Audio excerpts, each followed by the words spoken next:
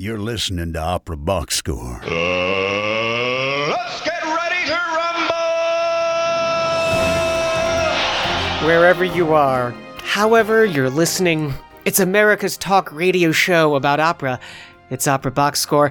I'm George Cedarquist, joined this week by Oliver Camacho, Matt Cummings, Weston Williams, and Ashley Hardgrave.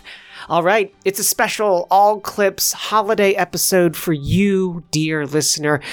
Whether you're stuffing a turkey or waiting in baggage claim, find out which moments in opera make our team think of family, togetherness, and all right, that's enough. We're men here. We don't talk about emotions. We've agreed not to argue. Make sure you subscribe to the podcast. Spotify, you're going to click follow. Apple Podcasts, hit that plus sign.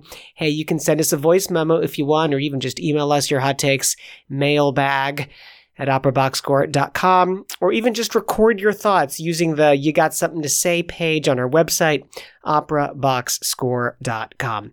Look, however you contribute, you're going to get an OBS beer coaster, an OBS lapel pin, and the all-new #1 OBS fan foam finger just for sharing your own hot takes. Seriously, we're not going to argue this week. Oliver, it is so great to see you. We're recording on Monday as we always do, but I'm already 2 glasses in tonight just so I can be more relaxed around That's you guys. the holiday spirit. Yeah, it's like my family's coming over in a couple days and I've got to figure out a way to just take the edge off, you know? How about you, Weston? How are you going to take the edge off? You know, it's Thanksgiving, and, I've agreed not to annoy George too much, but I do have to say, at a normal, calm tone of voice, roll tide. And that was so considerate. Because I feel like I'm going to ASMR mode right now. Because on Saturday is the most important day of college football. It is, of course, the Iron Bowl. And if you're listening with me at home, you can really imagine the Iron Bowl.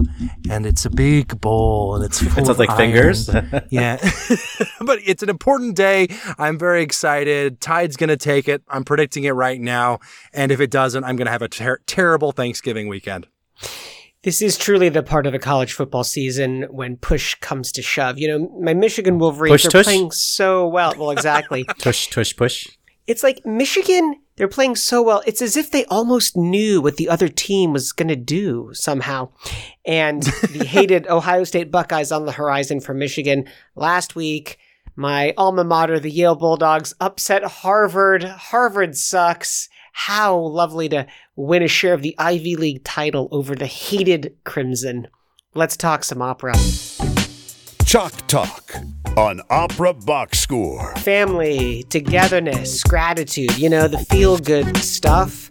We're looking at opera stories, opera clips, and opera content that brings out those feelings in us. We have a great menu, and we're going to... Well, first, we want you to know that we're going to gamble that you, our listener, are not going to tell on us and report us to ASCAP or BMI because we're going to break the rules. We haven't broken the rules since before Dallas Opera Network days. So this is taking us back to our original format where we said, the heck with it. Let's just play the whole damn aria.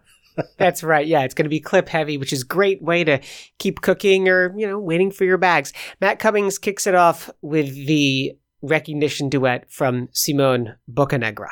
With the Thanksgiving holiday coming up this week, and if you're listening to this on the day it comes out, it already happened, and if you're listening to it afterwards, I hope you had a happy Thanksgiving.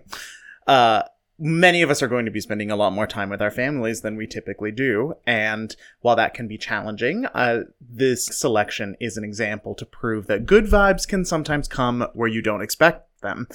For instance, they can even come out of a decades-long family feud with numerous aliases, mysterious orphans, a number of political elections, mistaken identities, and possibly the most confusing libretto in opera. That is the one and only Verdi piece Simone Boccanegra and the beautiful, beautiful recognition duet between Boccanegra and Emilia in Act 1 in particular.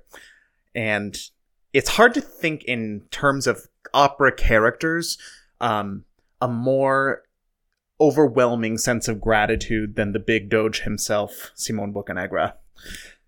So this is an opera that has some very passionate defenders, but is decidedly less popular than some of the other Verdi operas in the canon. It was first composed in 1857, which is, towards the end of the middle period and getting into the late period.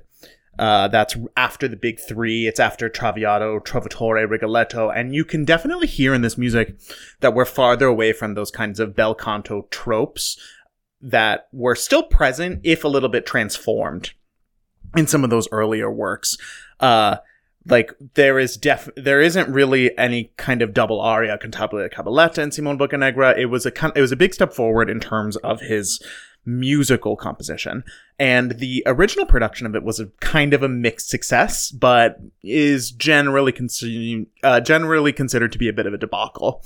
And that's mostly due to the libretto. The plot is extremely convoluted. It's this very, very twisty, turny political drama that would make, Don Carlo or Lucrezia Borgia, or even at times Trovatore, blush.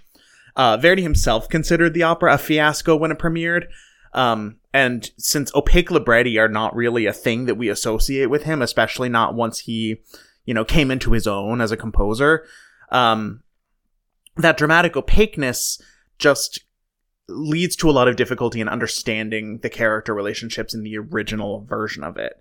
An interesting kind of music history point about this opera is that he then revised it in 1881, and that was part of his audition, basically, that he required of Arrigo Boito, before he would work with him on the two great late period masterpieces, Otello and Falstaff. And I think we can say that Boito was successful here. Like Verdi, first of all, he got Verdi to come back to composing opera. And second of all, he fine-tuned this rather sprawling piece into a work that's really very, very touching. And it's touching in a way that is that for Verdi operas gets talked about a lot, which is the relationship between fathers and daughters. Fathers and daughter relationships, whether or not they're actually related by blood, sometimes they're kind of surrogate father-daughters. They often act as the fulcrum of drama in his pieces and at the emotional heart of those Verdi dramas. And Verdi had 2 children from his first marriage, but both died young, and his long partnership with his second wife, Giuseppina Strepponi, produced no children. So there's a lot of speculation. I think it would be kind of hard to deny that sort of imagining what it would be like to have these kinds of life-changing conversations with his adult children that he never got to have really comes through in his music and really comes through in the drama of his operas. There are other examples of this being really important. In Louisa Miller, for example, Louisa sacrifices her love to save her father's life. And doesn't successfully do so, but she tries to. In Traviata, there's the big confrontation in the middle of Act 2, where Germont begs Violetta to sacrifice her own happiness with Alfredo, so that Alfredo's sister, Germont's daughter, can get married and be a respected member of society, without having a courtesan in her extended family. That leads to the tragedy of, one of the tragedies of Traviata. Forza del Destino, another great example, where the disapproval of Leonora's father for her lover, because he is not European, sets off the tragic accident of dropping the gun. That sets that whole Force of Destiny sprawling plot in motion. Most famously, probably, would be Rigoletto, where that court jester's attempts to save his daughter from the iniquity that he's forced to deal with on a daily basis lead to the ultimate undoing for both of those characters. And I think you could make an argument that Boccanegra, rather than Rigoletto, is really the apotheosis of this idea of the importance of the relationship between fathers and daughters, and in this duet in particular. Boccanegra is the Doge of Genoa, which is, he was a former pirate, and so his having been elected into that role of leadership was really only so that he could be with the mother of his child, with his love, Maria Fiesco. But fortunately, she died and their child disappears.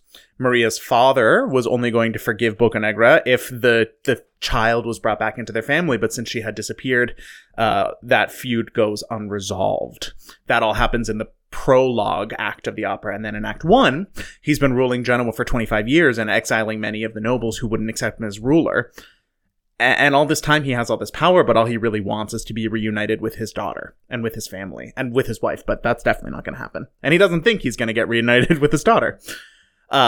Meanwhile, the daughter has been unknowingly, to both of them, adopted by her actual grandfather, the man who wanted her back, as his ward. They, as I said, this libretto is very complicated.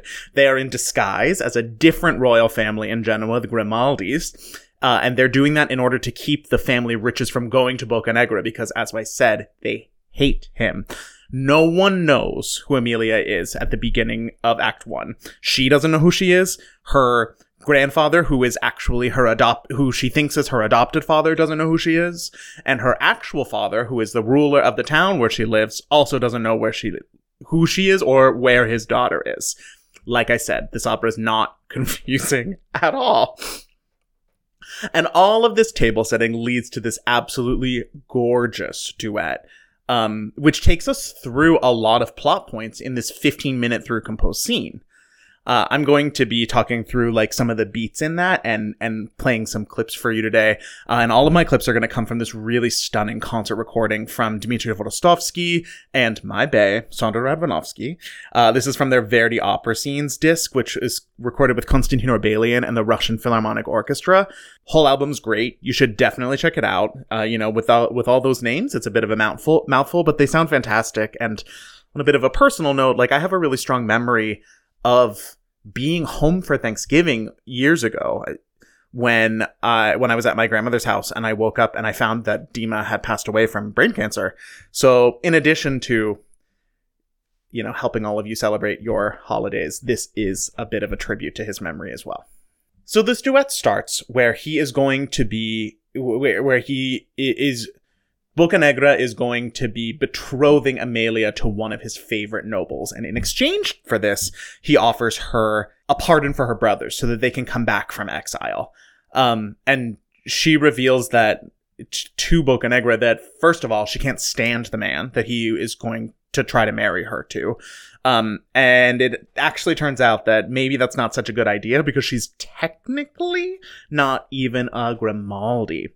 And as you can hear in the music of this first section, there's a lot of courtliness, a lot of distant respect from these two characters. You can almost hear them standing at completely opposite ends of the stage with these very stately dotted rhythms, and this shift into the minor mode when Amelia reveals that she has a shameful secret that she's not in the Grimaldi family, and this serves to inspire Boccanegra's confidence in her. So let's hear a bit of that first clip.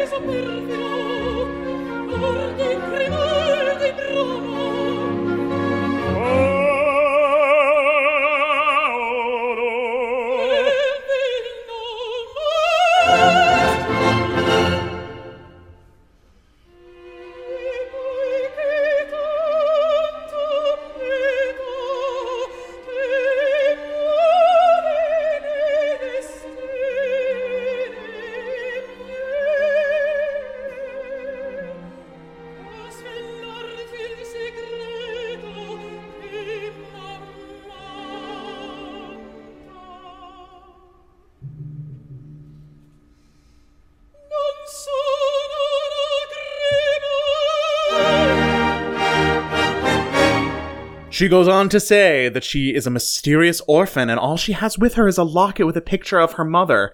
And this first musical section is this mournful confession. It's a duet with the oboe, which is almost like her mother's ghost, like filling out the trio of this little family. This arietta moment is really, really beautiful, but you are going to have to seek it out for yourselves. I'm not going to play a clip from it tonight. The mood shifts, however, when she talks about being left behind at the convent and that all she has is this picture of the woman who she knows to be her mother, which stirs a little memory in Boccanegra and awakens some hope. You can hear that this music starts to become a lot less lifting. His music in particularly, has a lot of passion. even though it's an aside. Like, he's not saying this to her, but just that hope is starting to swell in his chest that maybe just maybe, he has found his daughter.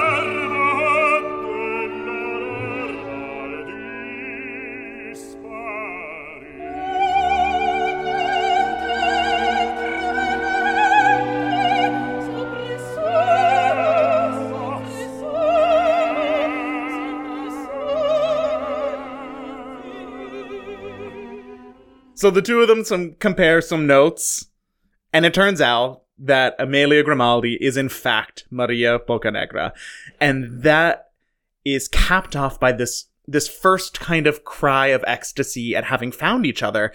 And for the very first time, the two vocal lines like move together in parallel motion, as opposed to kind of being in conversation with each other. Sometimes very polite conversation, or being in completely parallel worlds. And it's very touching as you can feel them start to come together as a family.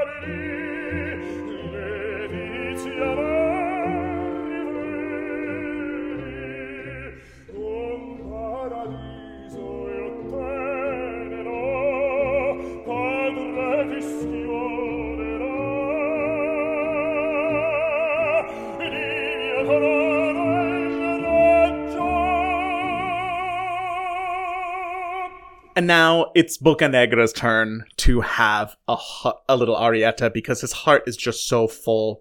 This is what he's been hoping for the entire time, and he promises to make her happy. And even though, in this final section of the duet, even though their music isn't exactly the same, you can hear, compared to some of the earlier sections, that the melodic lines are a lot more similar, which kind of shows that mentally, whereas in the beginning of the duet they were in completely different worlds, now they are close. They're on the same page. And it fits together like a glove, just like the two of them, because they're supposed to be together. And in the conclusion of this duet, there's this one more cry of ecstasy at having found each other. But in the soprano line, in Amelia's line, it's not the fifth of the key that she sings that would be, very triumphant, but it's the fourth of the key, which makes it feel a lot more subdued and almost holy. as they come together, and it's so beautiful that it summons the angel harps to play them off the stage.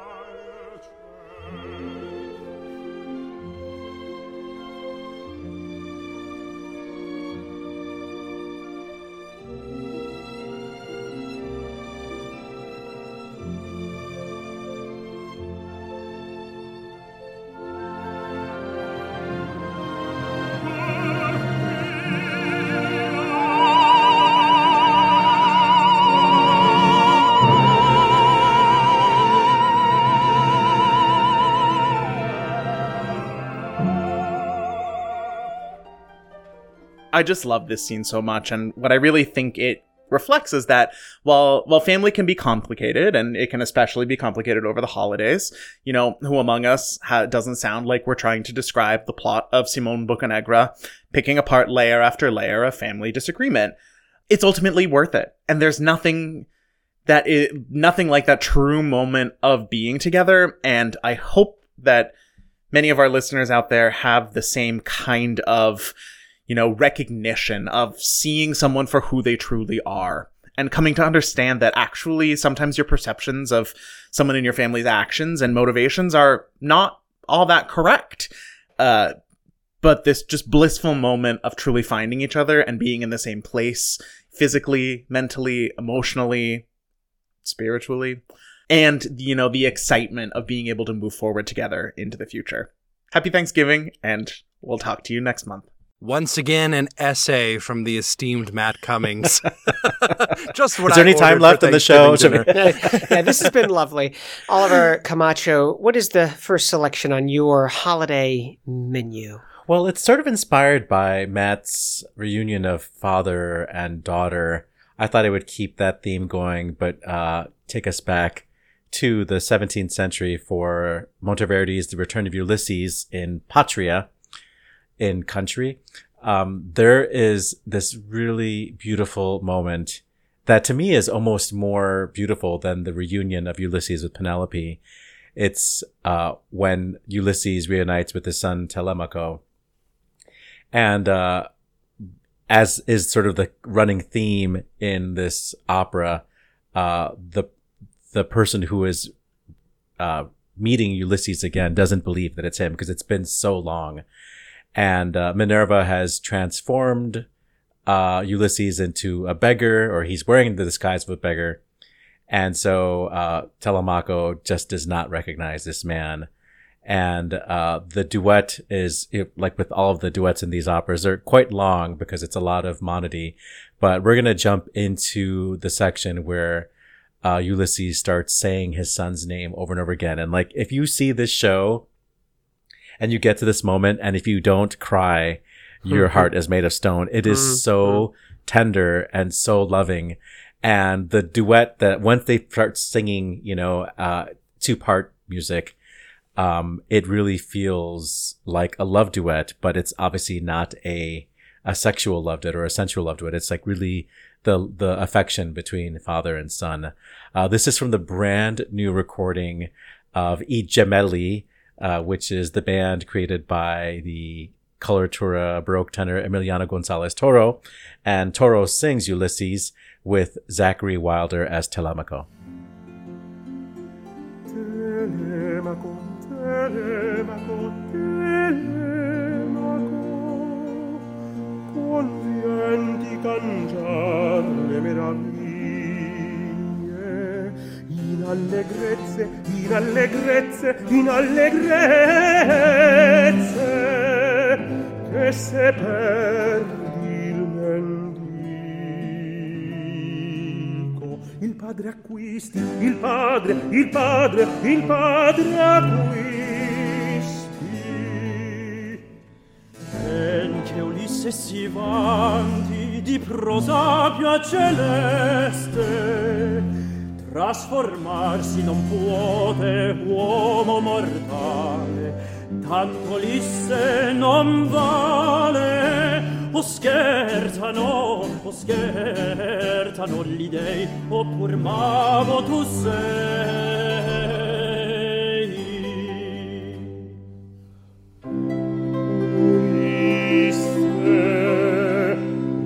Ulisse sola,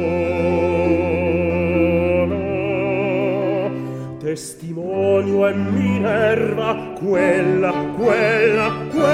che te portò per l'aria volta, la forma cangiò a me come la grada, perché sicuro e sconosciuto vada.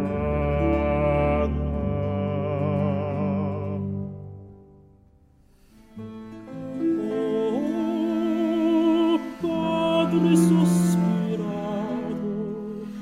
oh figlio desiato, genitor glorioso, premio dolce amoroso, t'inchino, ti stringo, t'inchino, ti stringo, oh.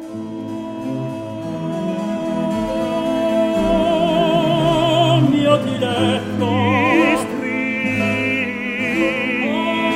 mio diletto, ti stringo, mio diletto, filiale dolcezza, paterna tenerezza, a lagrimar mi sforza il pianto in me rinforza. Mortal, tutto confida e tutto spera, che quando il ciel protegge natura. Tutto spera, che quando il ciel protegge natura. Tutto spera, che quando il ciel protegge, che quando il ciel protegge, che quando il ciel protegge, natura non allegge. L'impossibile ancor, spesso s'avvera. Vanni alla madre va, porta a porta alla reggia al pie, sarò tosto con te, ma pria canuto il bel ritornerà. Vanni alla madre va, vanni alla madre va.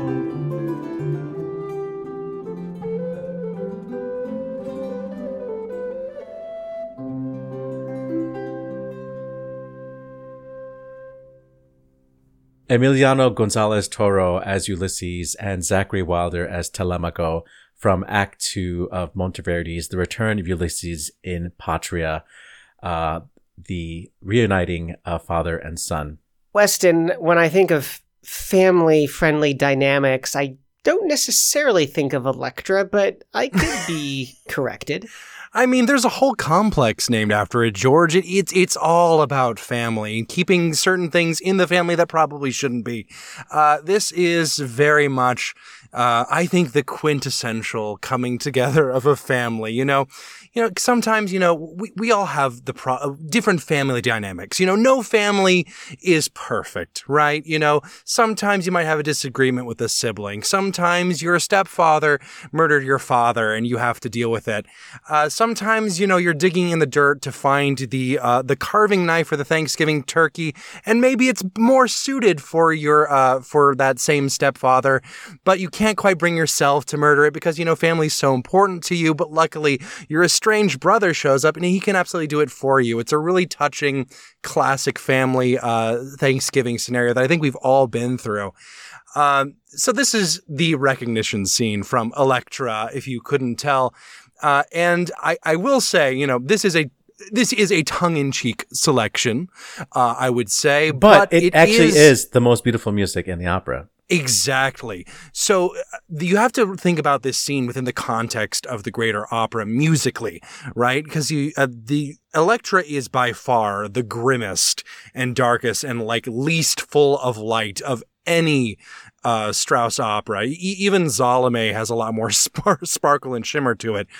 Elektra just starts in this dark place where she feels as if she has to get revenge for her murdered father against her mother and her stepfather, but she can't bring herself to do it. It's the same as in a Hamlet, right? Where he can't bring himself to act immediately. You have to have the whole plot go through.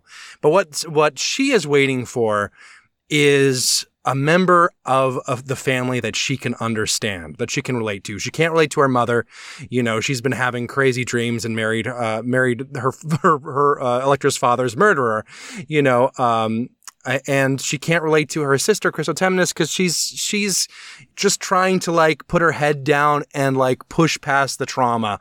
But she knows that out there somewhere, or she thinks at this point that he's dead, but she really only relates to her brother Orestes. And she thinks if Orestes can come home, he can take care of the revenge business and we can all kind of get back to normal almost. And as strange and perverse as that is to say, considering the tone of Elektra, you really do get the only real glimpse of that in this scene. She's digging through the dirt, literally searching for a hatchet with which to kill her parents. And it's desperate. Not her parents, her stepfather and her mother. Stepfather, yes. And, the mother is on the list later. But she's desperately digging through the dirt that she can't find it. The music is scurrying up and down. It's very chromatic. And this man walks up who she doesn't recognize at first. And they talk for a little bit. He asks who she is because it's been a long time. And she answers that I'm Elektra. And he's like, oh, wow, what a coincidence. I'm Orestes, who you thought was dead earlier in this opera, but I'm fine and I'm back and I'll kill our stepfather for you. And the moment of recognition is so famous. She just yells Orest at the top of her lungs, and the entire orchestra, you can feel the pulse of it. The da-dun, da-dun, da-dun, da-dun, da-dun. It's not just a heartbeat. It's the pulse, the da-dun, da-dun, da-dun. And it is, and that, once that initial shock wears off, you have some of the most lyric, beautiful tonal music of the entire opera. And there's almost a moment where you believe that the solution is here, that there might be some genuine catharsis in revenge in murdering one of your family members. Of course, that's not really how it turns out, but hey, it's Thanksgiving. We're not fighting. We're not disagreeing with each other. So let's just hear the beautiful recognition scene. This is, of course, from the famous Schulte recording. We've got Birgit Nielsen as Elektra, and Tom Kraus as Orestes.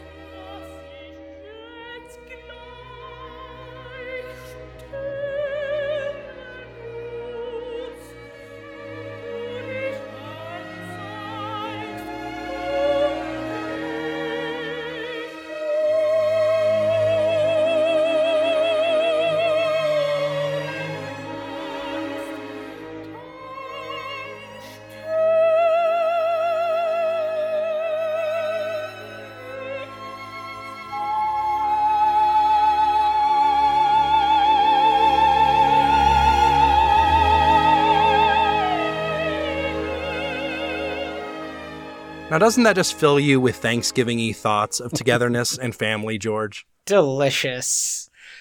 Kurt Weill's American Opera Street Scene is a show that I'm directing early next year. The libretto by Elmer Rice with some additional songs by Langston Hughes. And yes, it concerns 6 or 7 families all living in this one apartment building in New York in the mid-40s.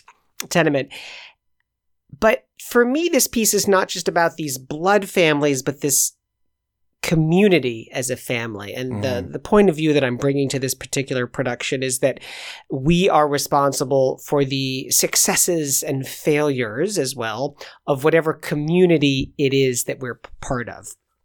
One of the high points of the show is in Act 1. It's the famous ice cream sextet, and I'm always a sucker for an ice cream cone. This is the recording from English National Opera in 1989 with Carl Davis conducting. First time I come to the America, first thing I see is the ice cream cone. And ever since I lick my tongue on it, I cannot leave it alone. The ice cream cone. The ice cream cone. The ice cream cone. As long as I stay in America, I never get tired of the ice cream cone. It's wonderful. It's marvelous. As good as any king could get on his throne. To the ice cream cone. For the ice cream cone. I dream, I scream, I scream, I scream. I'm not so about ice cream. I'm not so about ice cream. I'm not so about ice cream. When I go into the drugstore, it is the wonderful spot. There you find a marble fountain with a bill of cold and hot. Where doctor, sailor, or worker can sit on a little round seater and buy from the soda jerker a million good things to eat.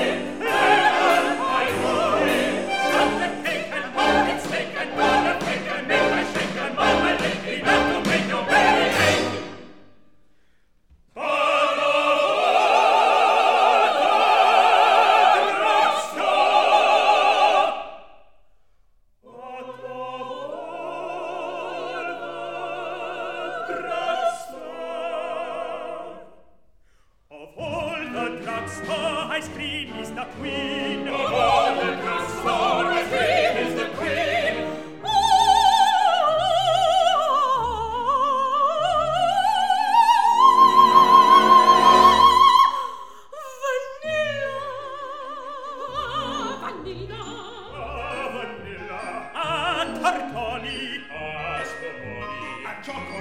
Coconut, pineapple, and pecan, strawberry, maple, walnut, the gift of the gods to the man. And how about the sodas and the banana splits? On Sunday and Monday, the whipped cream special to bits.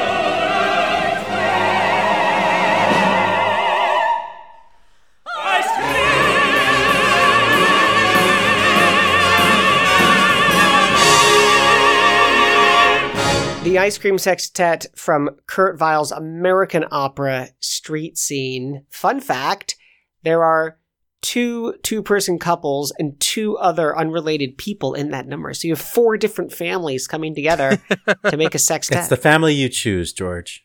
Exactly. And, this would have been a lot more Thanksgiving if it was like, I don't know, sweet potato pie or something.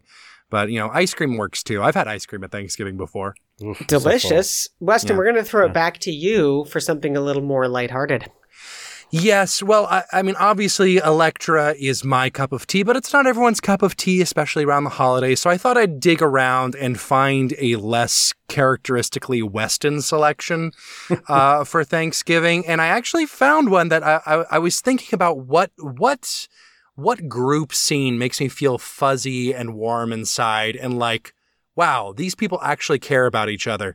And I looked through my entire opera library and I found nothing. So I had to move on to Oliver's library and I found some stuff. This is from Puccini's best opera, La Fanciulla del West. That is an academic fact, not just an opinion. This is from right in the very, very beginning of the opera. And this opera has a lot, I think, that is unusual in Puccini's oeuvre. I think Puccini is not known for being a particularly progressive composer on the subject of gender, but damn, this part really like takes toxic masculinity and just like blows it away.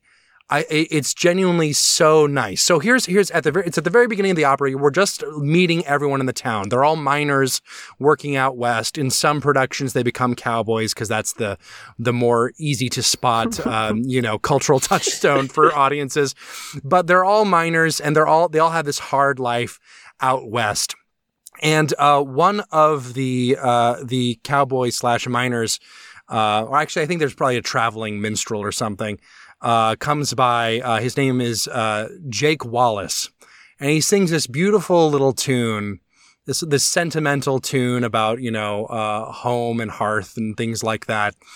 And it's a really nice moment and a surprisingly tender moment when you consider that all of these people are miners and or cowboys from the 1800s on stage. They're all listening. They all enjoy it. And at the end of that little song, one of the members of the chorus starts crying. He's an extremely minor character. He does have a name. He's called Jim Larkins in the libretto. And he just starts sobbing, like absolutely sobbing. And everyone turns around and says, "Jim, what's going on?" And he says, I just, it's so tough out here to be a miner / cowboy. I'm away from my family, away from everything back east. It's a hard life.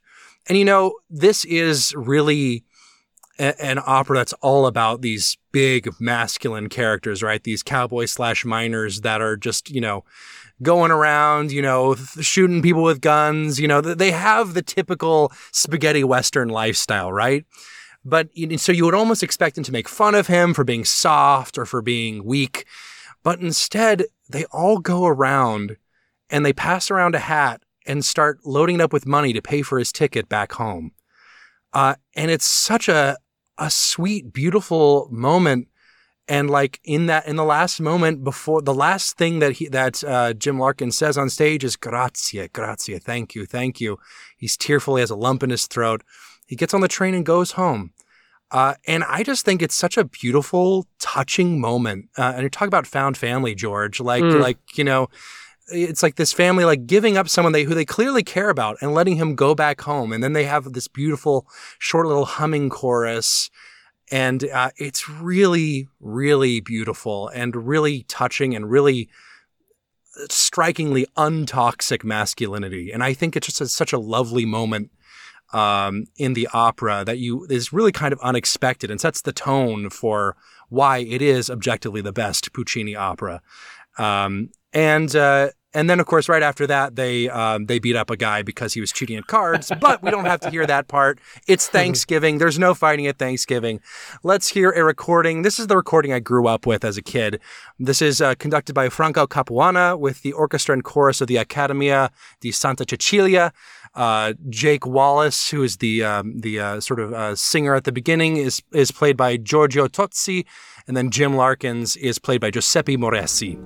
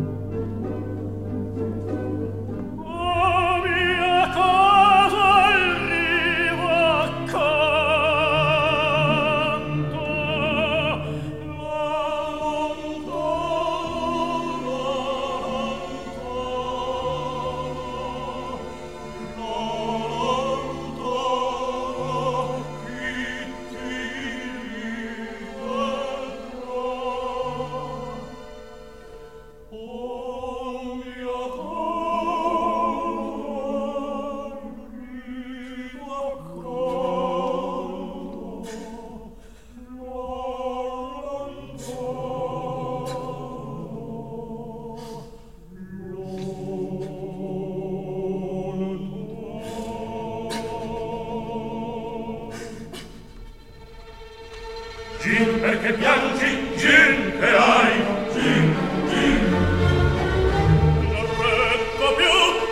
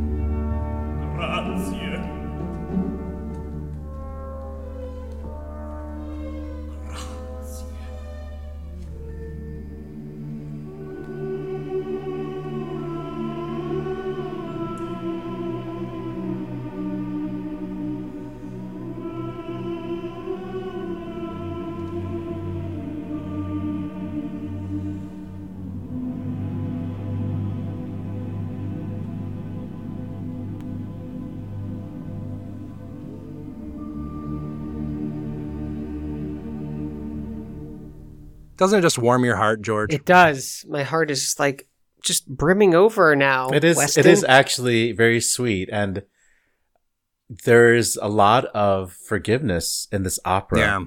Yeah. And like it is a very hard show, and it's violent, and there's almost a murder on stage, for example. But the whole show is about like how much these guys have been formed, really trained by this woman. She's like the only woman around. Yeah. And she's like a mother and a sister, and like, they all pine after her, and they'll do anything she says. And like, I think she has taught them some kind of, be kind to each other, Yeah. It's really beautiful. I really genuinely love that moment in the show. Albert Herring is my favorite opera, perhaps, of all time, or like top 3. I shocked think that is not Gilbert and Sullivan. It's so good. It's not GNS. But is that opera? Act 2, Scene 1 of Albert Herring is, of course, the May Day feast. It is a props designer's nightmare because all of that food gets consumed, and it's an actor's dream because everybody, the family, the community family, although there are some, of course, actual relations. Albert Herring and his mother are both there, and there's some siblings of another family that are kind of causing havoc. But you have this real sense of community across age and across class. The highlight, I think, of that sequence, of course, is when Albert drinks this glass of lemonade that has been spiked by rum by his pals, I suppose. And they're just about to get down to eating all the great food of cakes and sausage rolls and Turkey? trifle and treacle turkey. tarts. Yeah. Treacle tarts. Yes, exactly. Turkey tarts? This is the sequence when Albert has made a teeny weeny little speech and goes and drinks his glass of lemonade to the most amazing music, which completely rips off, intentionally so, Tristan and Isolde. This is the lemonade sequence on the Naxos Classics label, the Northern Symphonia, conducted by Stuart Bedford.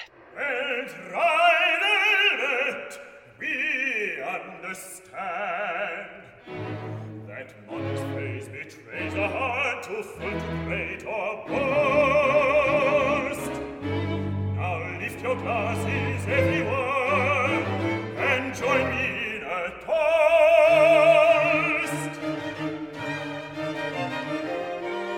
Albert the Good, long may he reign, to be re-elected again and again.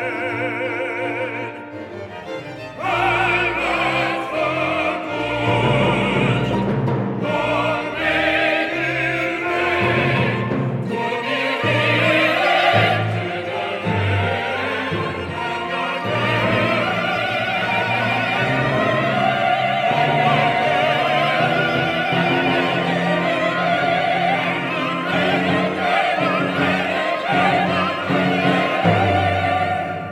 Go on, Albert! and 3 cheers for her ladyship.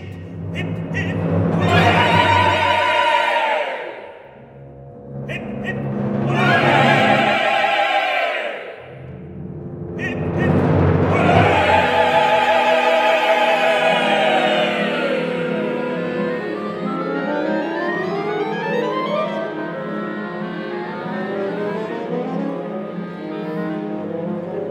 that's better. Thirsty. More, please. Hiccups. Albert's got Williams. Shall I touch your Most is too much excitement. On 20, hold your breath. I'm trying. Pat him harder. Glass of water. Lump of sugar. Soaked in vinegar. It's almost gone. Do you think it's the rum? It's got a kick like a gut. Please don't bother. Oh, what have we done? It was only in fun. What?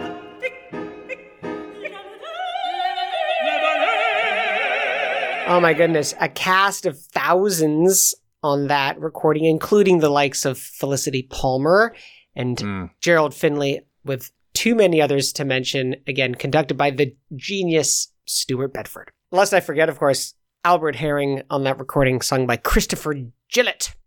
That's a good English name. Perfect for Thanksgiving. And of course, if you are also a fan of Albert Herring, you can go back to the Opera Box Score archives and hear a whole episode about that show. I forget, was that a Spring Training for Your Ears episode? I think it was. Yeah, man, it's a while ago. Yeah. Have to ask our archivist to bring that one up for us. Oliver, back to you for our feel-good we're getting holiday near the get-together of this special episode of Opera Box Score that's about gratitude. And there are so many wonderful rondos and caballettas in bel canto operas that are about that feeling of gratitude and joy, such as Non più mesta in La Cenerentola, or Sovra il Sen from La Sonnambula. But I thought that since we're on the theme of family, we would hear the rondo finale of La Donna del Lago, in which mistaken identities are revealed and arch rivals become, well, amicable, and nobody dies. Well, at least on stage they don't die. And the main character, the Lady of the Lake, Elena, is able to have her boyfriend, her intended boyfriend, and her father at her side, and peace reigns at the end of this show. And it is one of, I think, Rossini's best versions of this idea of the rondo, where we get a theme and a bunch of variations on the theme. And we will hear one of my favorite performances of this live from La Scala in 1992, June Anderson, conducted by Riccardo Muti.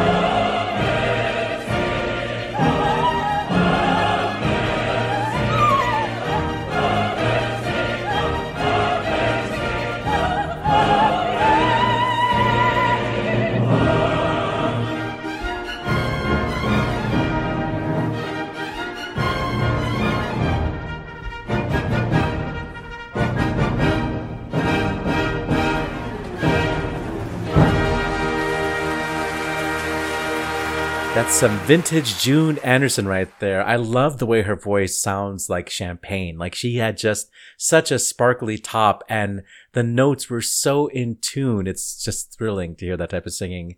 Once again, a live recording from 1992 from La Scala. June Anderson singing Elena and the conductor Riccardo Muti. I love the variety of stuff we've brought to the table. We really have a full, like, Thanksgiving feast here, you know? It's so true. I don't know what the Electra was in that. Like, maybe the cranberry sauce went a little sour. That was the dish that, like, everyone might try, but probably wouldn't take seconds. Yeah, that reminds me of the one year I put wasabi into my pumpkin pie. It didn't turn out very well. Dude, was that intentional? Yes, it was. I mean, tell us are you about your surprised? bake. I like to accost all my senses, whether I'm listening to opera or baking. Everybody was crying, was like, yes, Weston, the wasabi is coming through. Ashley's going to, I don't know, bring some dessert to the table, I guess, as only Ashley can, with her take on Johnny Skiki. Hey there, OBS fam. Sorry I'm not in studio with you folks tonight. Work travels have now turned into family travels because it's just that time of year.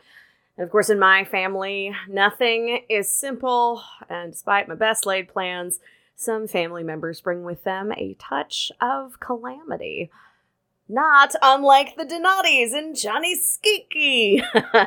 Yes, listen, what I want to do is review some of the lessons that were taught to me, or at the very least were reminded of and reinforced in Puccini's only comic opera, that final presto in the 3-movement Trittico Symphony.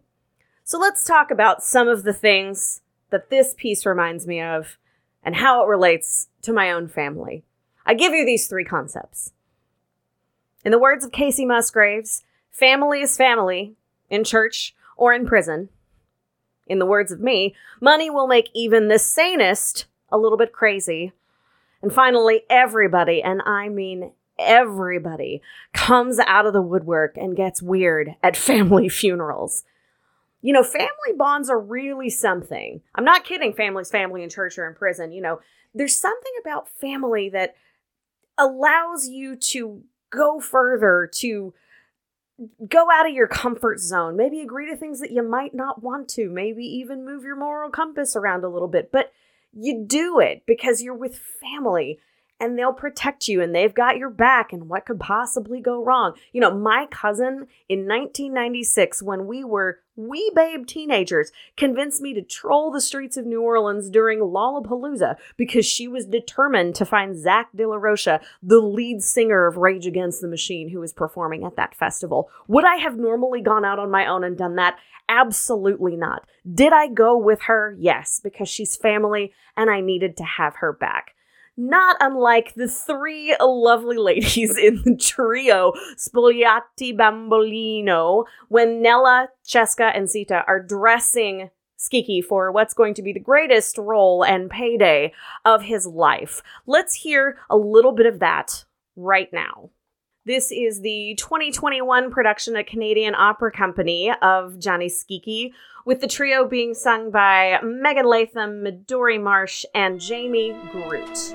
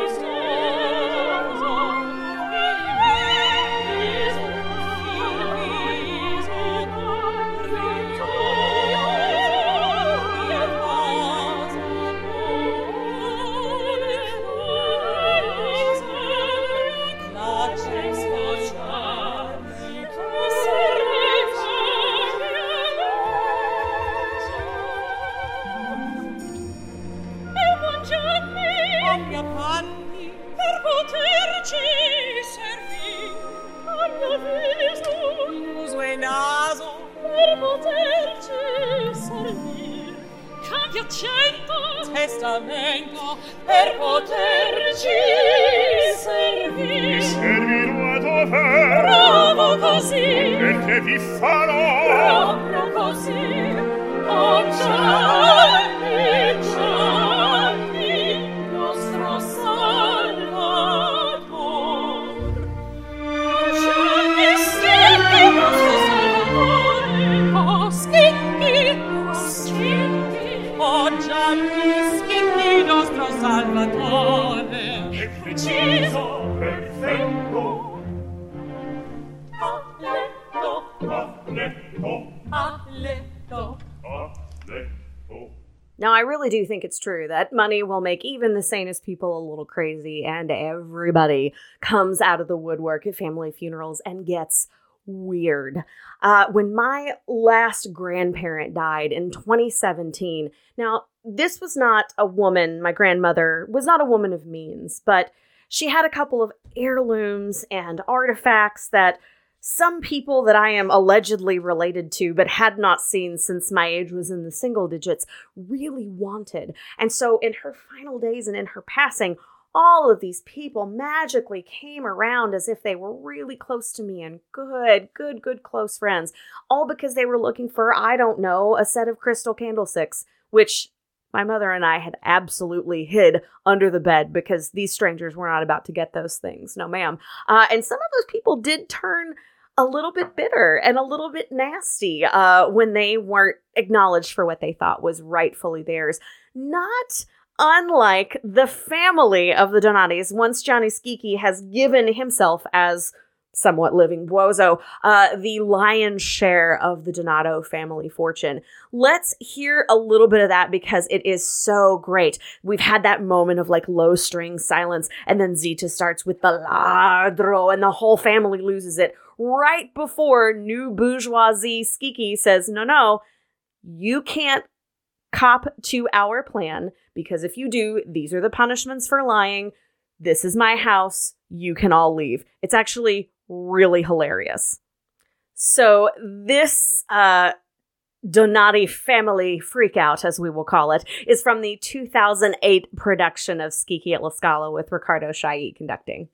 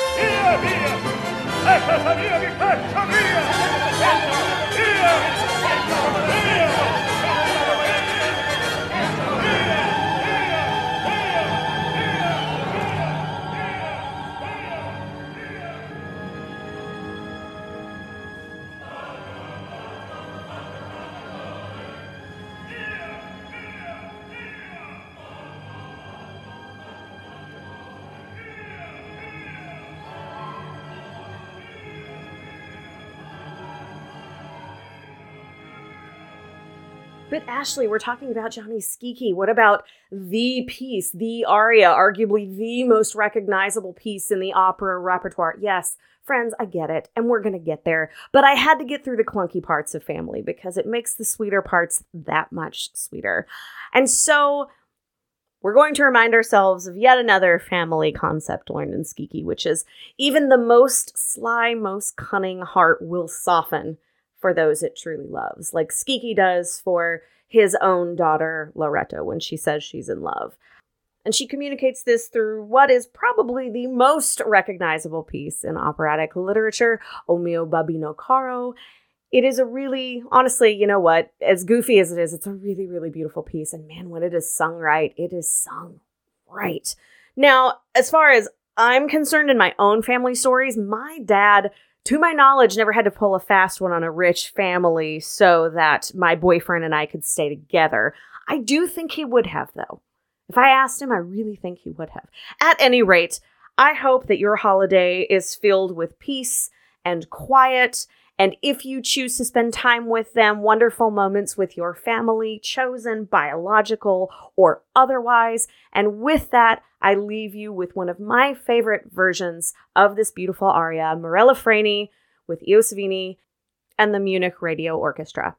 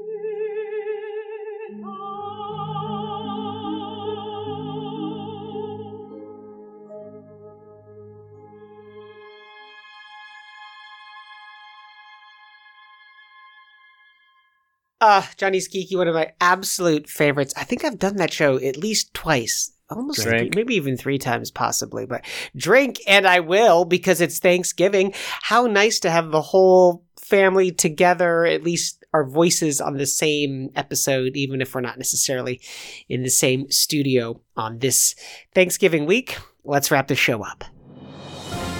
Good call. Bad call on Opera Box Score. Well, there can still be good calls and bad calls, even though it's Thanksgiving. And we're going to start with Oliver Camacho. I went to the HD of X, The Life and Times of Malcolm X. Congratulations to friend of the show, Will Liverman, and friend of the show, Rayanne Bryce Davis. Both amazing. Leah Hawkins, amazing.